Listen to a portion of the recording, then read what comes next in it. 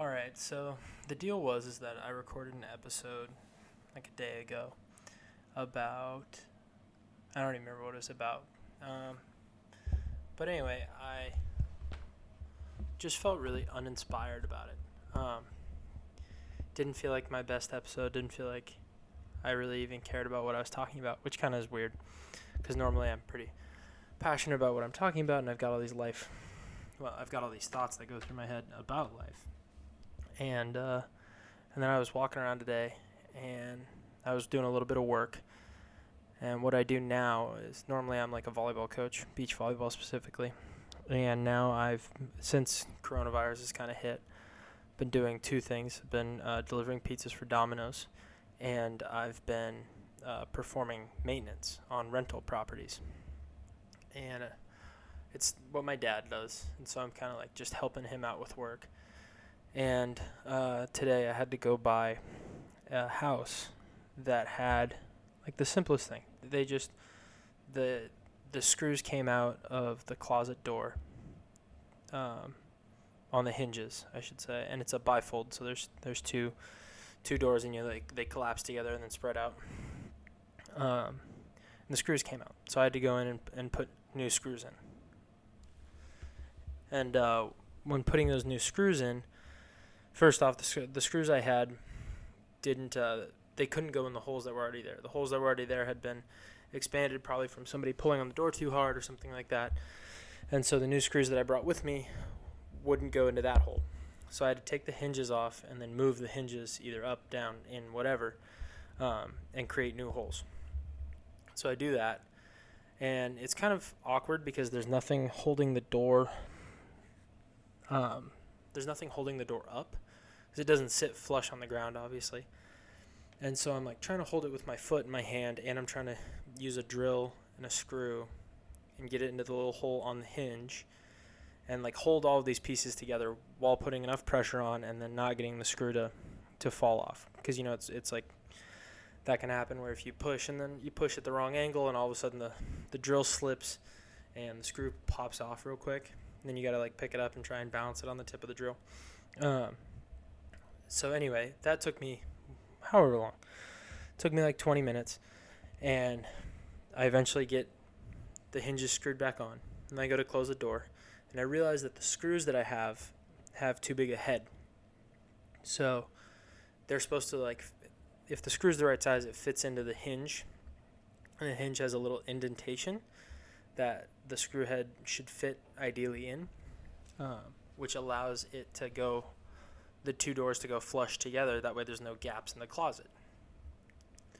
And the screws that I had too big a heads. And so I'm like, oh my God. Okay. So now I got to go to the hardware store, which is 15 minutes away. And I got to go in there and get new screws. And so I go in, it takes me a couple minutes to figure out what screws I need because it's not like I know sizes or anything like that.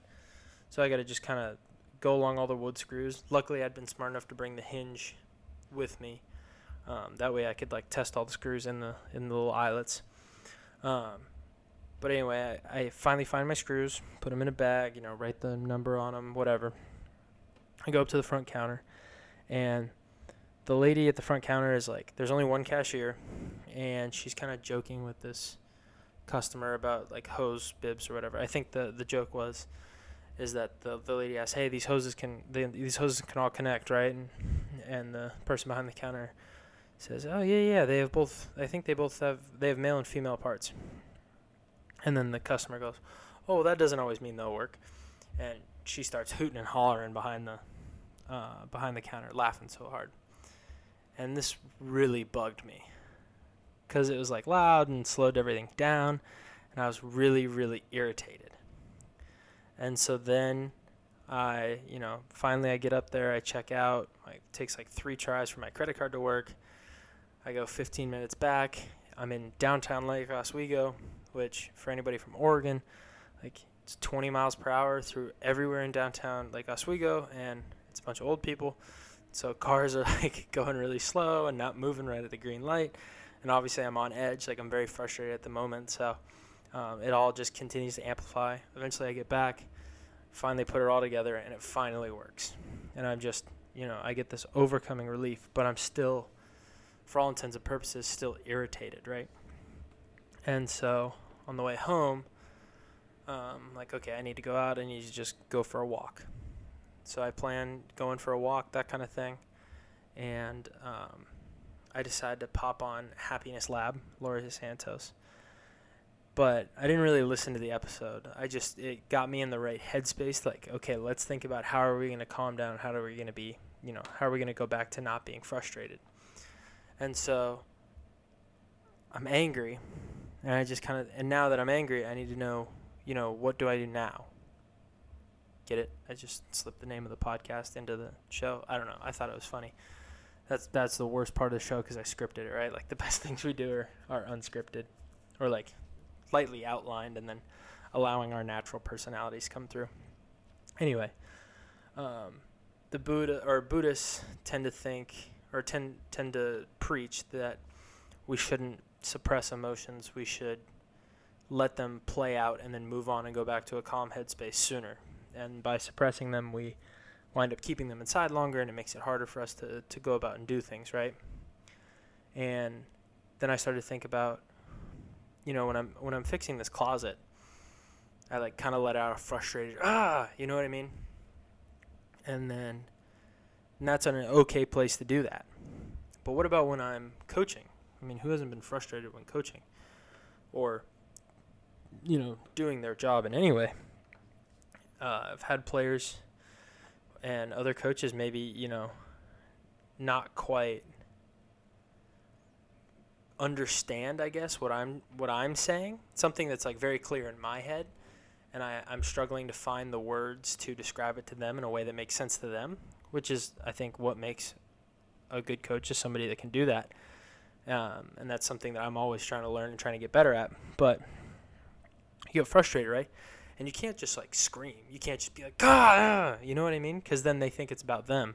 And that's not what you want, right? You don't want them to feel bad because you're the one struggling to find a way to help them comprehend. That's the whole point. And so it's kind of that how can I feel the emotion? How can I be upset without hindering somebody else? And I really don't know. I mean, I wish I had that answer for you, but I don't. But something I've been trying to identify too is like, what are the things that set me on edge, right? It can't be just the fact that I struggled to put a closet together, can it? Like that. There's no way that set me over the top. It has to be a compounding thing. Sometimes it's diet. Sometimes it's, all sorts of other things that we do in our day that cause it. So I'm trying to pay attention to those things more. I'm noticing like, okay, is it, do I have 2 cups of coffee and then all of a sudden I'm more frustrated than I was before? Or maybe I eat in the morning or don't eat in the morning, or what do I eat? Like, do I have 2 eggs and I feel okay? But do I have bacon or whatever and all of a sudden I feel like garbage? Do I have toast and feel lethargic, but then if I have like an English muffin, then I'm, energetic and happy, whatever it is. I don't know. But it's something I'm trying to identify, and so, but it's finding a way to get through that frustration without, I guess, blowing up, right? You need to feel the emotion, and you need to get through it without doing it. And so one of the things that I found was I had a lot of fun, right? I was able to let it out a lot when, especially on the volleyball court, when I could go up and hit a ball, right? So hit a down ball, jump serve, whatever. Just expel some energy super quick. Get it out real fast. Or move on to a different topic would sometimes help get me out of that headspace.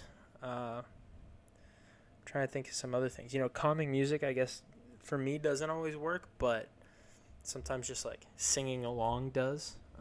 Anybody that knows me knows I'm like a big karaoke guy. I love to sing. And so that's some of the strategies that I've been thinking about for frustration. But one of the other things that I've been reading, or one of the books that I read not too long ago, was recommended me by Jordan Chang, who's an awesome dude, great volleyball coach. I think even better, just like person. Coached at California Irvine, men's volleyball, and he currently coaches Kelly Clays and Sarah Sponsel, who are like one of our top beach pairs. But he recommended the book, How to Win Friends and Influence People. And one of the big parts of that is just taking note of what you're thinking, feeling, and saying.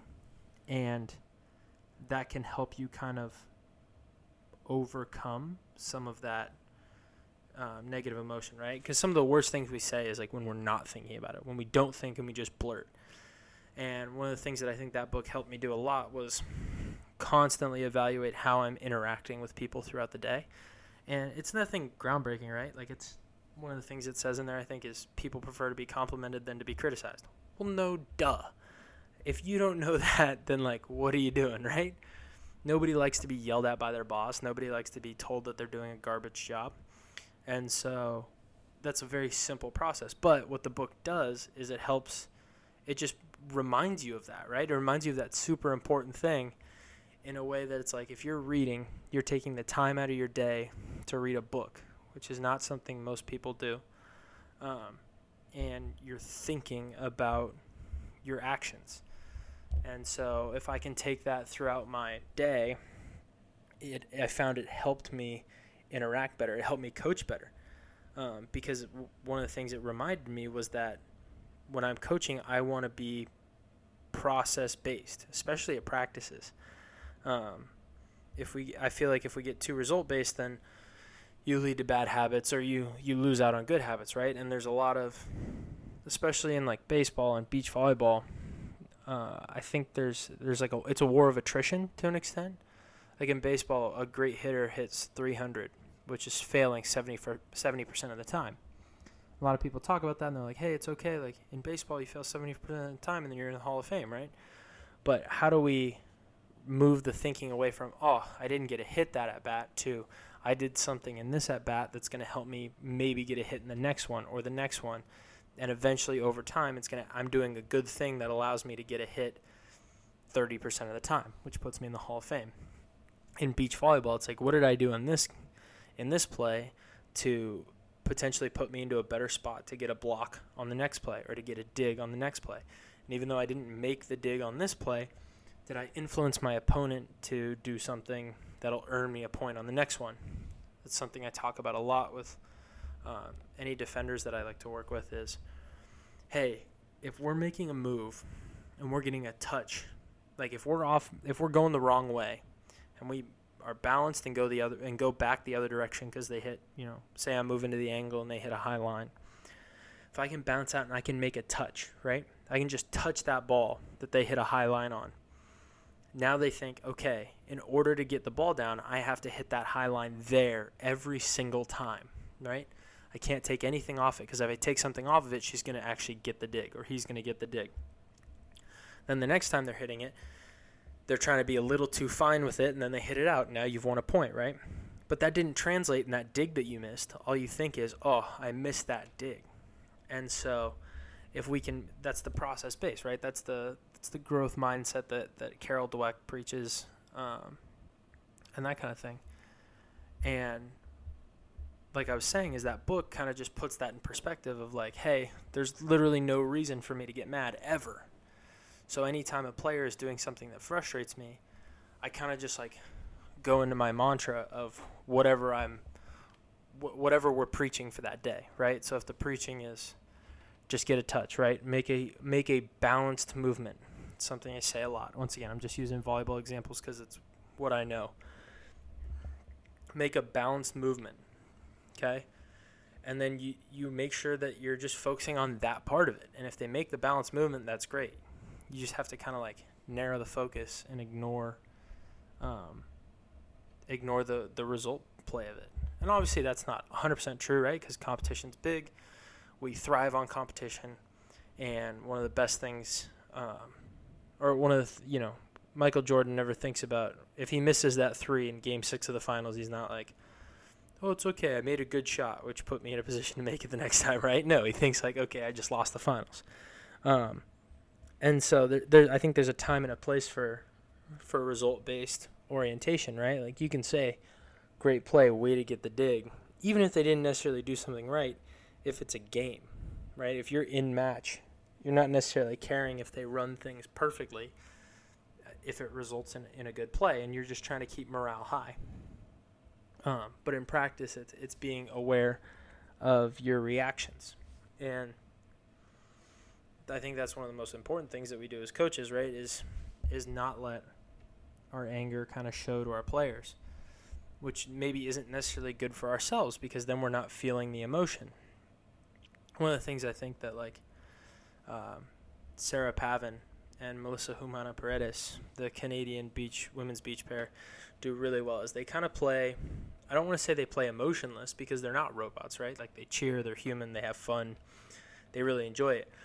But anytime they lose a point, it's not about the losing of the point. It's an oriented focus of, hey, we did something to allow us to move in this direction, which puts us in this opportunity for the next play. And I think that's super cool. And it took them years to get into that focus, right? Because so often we're just focused on winning.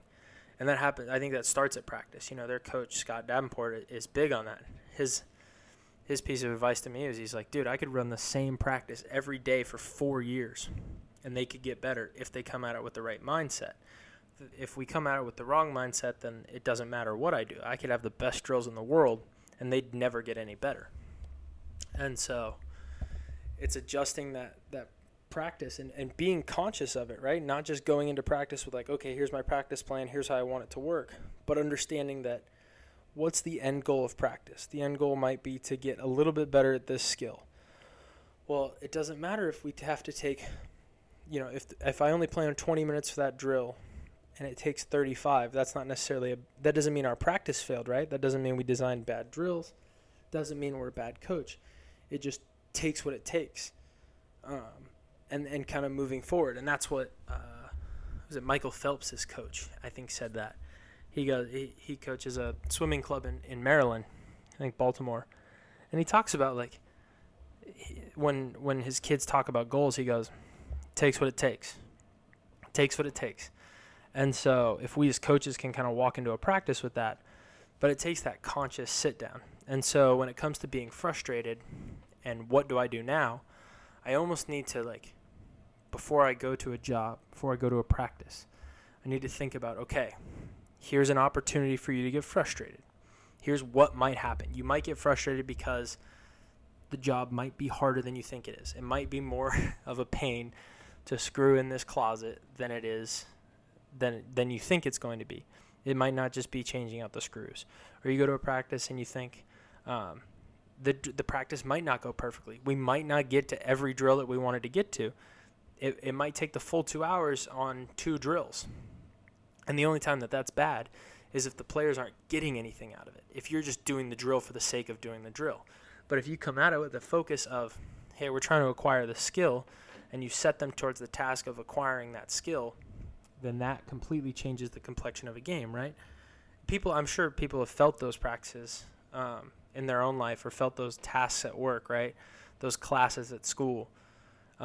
When you're given a goal and something to strive for at practice, a skill to work on, and it's a skill that you care about, you're bound to kind of fight a little bit harder to get it done, and then you don't notice the time passing.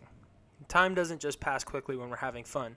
Time passes when we have something to focus on and something to care about, which leads me to, like, buy-in. How do you create buy-in, right? And it's by showing people that you're willing to put in the time. I remember one of the first mistakes I made as a coach was I kind of started preaching this dogma about maybe a process-based or a way to pass or whatever, way to play defense, really. That balance movement thing, but moving at the point of contact is very unpopular. A lot of people preach, stopped at the point of contact. I wouldn't 100% agree with that. And the problem is that me as a 22-year-old, I can't walk into a program and say that. I can't. I didn't know that when I first started. You need to first show that you're putting in time. And that can be frustrating for a lot of people because sometimes you feel like you have this great knowledge base and you immediately want to help these people get that much better, right? That's something that you know they can do to get them better, but the reality is they won't do it if they don't trust you. And so step one of creating that buy-in and getting them to focus on the process and getting them to buy into what you're saying is showing them that you're somebody worth trusting. And I think that's something that I kind of realized halfway through one of my first years, was that I had to kind of earn trust. And that can also be hard when you necessarily don't agree with everything being done at your program. And so it's finding a way to walk that line, right? You, as an assistant coach especially, your job is not to change the way the program is run, right? That's a head coach. You have to be behind them at all times. But you also have to be create that relationship with your coach that allows you to challenge and change, which takes time. You have to show that head coach that you're putting in the time and you're willing to be a part of that team. You're willing to help them out in any way possible. And that can be hard if you don't feel it reciprocal, which is another important thing before you take a job. And I think that's something that I had to learn too, is that sometimes it might seem good on the surface and it might not be the job for you. And that's something that's really tough to do, because we put all this stock in interviews and meeting people in person. But oftentimes, like, an interview is, right, people tell us in business school all the time, an interview is like the best version of yourself that you're ever going to see. A best version of somebody you're hiring is at an interview. It's going to only go down from there, in theory, right? Like, nobody shows up to the interview in t-shirt and shorts and then all of a sudden is the best employee you've ever had wearing a suit every day. It doesn't work like that. But interviews can be deceiving, because that best version of them might not even be close to the true version of themselves, because everybody's hyper aware. And so it's finding those casual times. And I think it's really cool that nowadays, like, interviews are more personal, right? So it's like, hey, come in, wear the suit and tie, come do all this stuff, interview questions. But then we're going to do dinner or happy hour or something like that with the staff afterwards. And you're coming to that. That's part of your interview process. And I think that's such a cool and important piece, because that's something I wish I would do with during my hiring process. Whenever I get to the point that I get an in-person interview, I would love the opportunity to sit down and get to know the coach that I'm interviewing for, the coach that I'm interviewing with. I would love to get to know them as a person, because that's so incredibly valuable to the program as a whole, right? If you don't believe in the person that's your head coach, how are you going to support everything they say? Which then creates discourse in the team and doesn't create buy-in, and creates this imbalance, and you're never going to get good. I'm a firm believer that you can teach the wrong thing with buy-in and see more success than teaching the right thing without ever getting buy-in from your team. And I don't know why. I wish I knew the science behind it. That's just something I believe. I don't have anything to back that up. Take it or leave it. Like, you might believe that, you might not. But that's something that I firmly believe. And so for me, as I go into this next chapter of my life, I'm going to think a lot about creating buy-in and how can I do it. And that's one of the reasons I want to interview people along the way, is to try and figure out what's important to them as people, right? What do they want from their bosses, or as a boss, what do they want from their employees?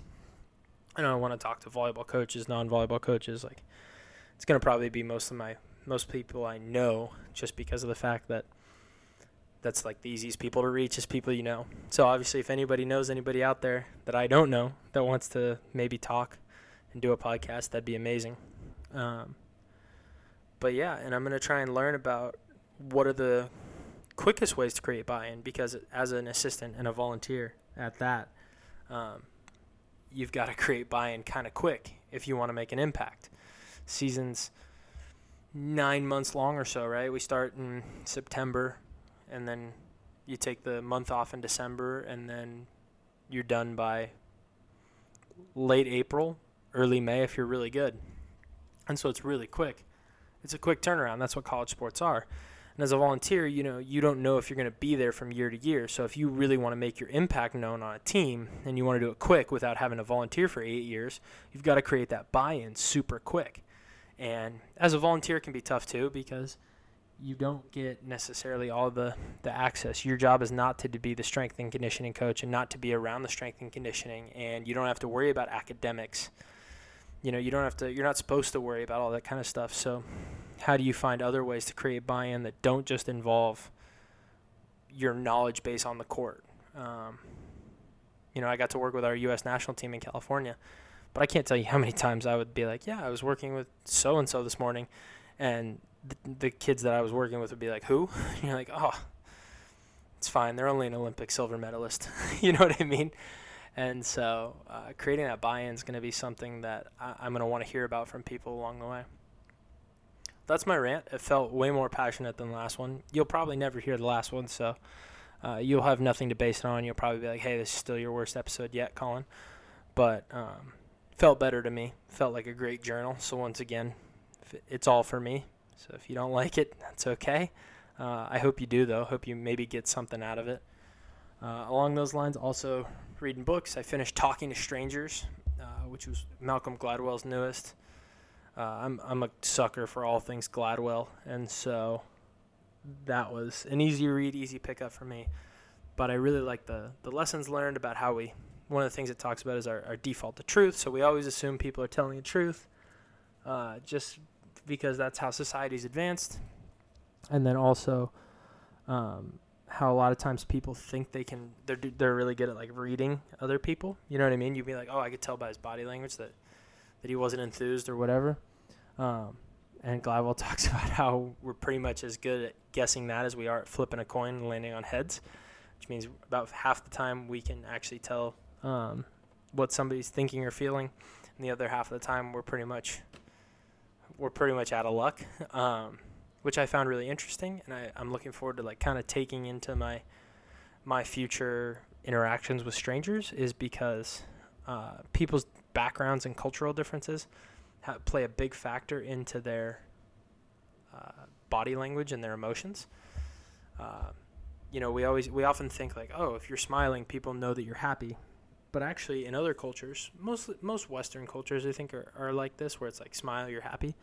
But not all cultures. I think there's a few places in South America, a couple places in Africa, Asia, etc., where like smiling is not a sign of happiness. It's a sign of another emotion, which was really fascinating to me. And obviously that's a big example, right? Like everybody I interact with in America who smiles is going to be like, hey, smiling's good. But it's true for the smaller microcosms, right? Like if somebody's not facing you, it might not be because they don't like you. It might be because whatever, they were raised in a way by people who didn't face people. You know, whatever it is. Like we often take like looking somebody in the eye to be honest and discernible. I'd be willing to bet Bernie Madoff looked people in the eye, right? And then he robbed them blind. I think he robbed like, I don't know, $50 billion or something like that.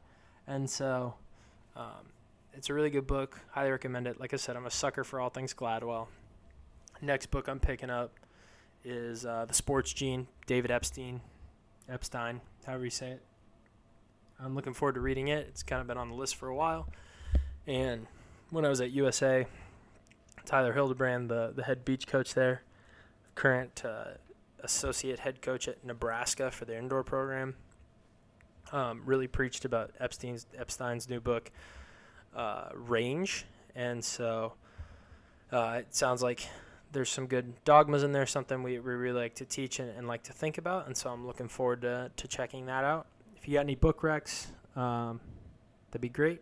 I'm also headed out on a road trip starting Sunday, June 28th.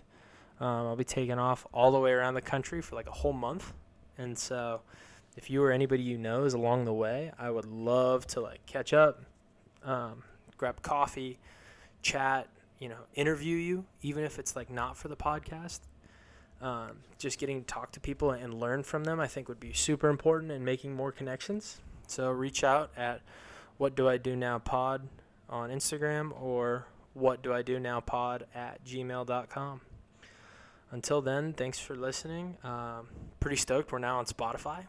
Switched over to Anchor, which is like a podcast hosting service, but they automatically distribute my stuff and they have unlimited recording hours, which is pretty dope. SoundCloud was like, hey, by the way, you've reached 50% of your upload stuff, and I was like, okay, that's 2 episodes. That's not going to go real well. Anchor's unlimited, so I'm pretty stoked to use that. And like I said, they put me on like Spotify and Apple.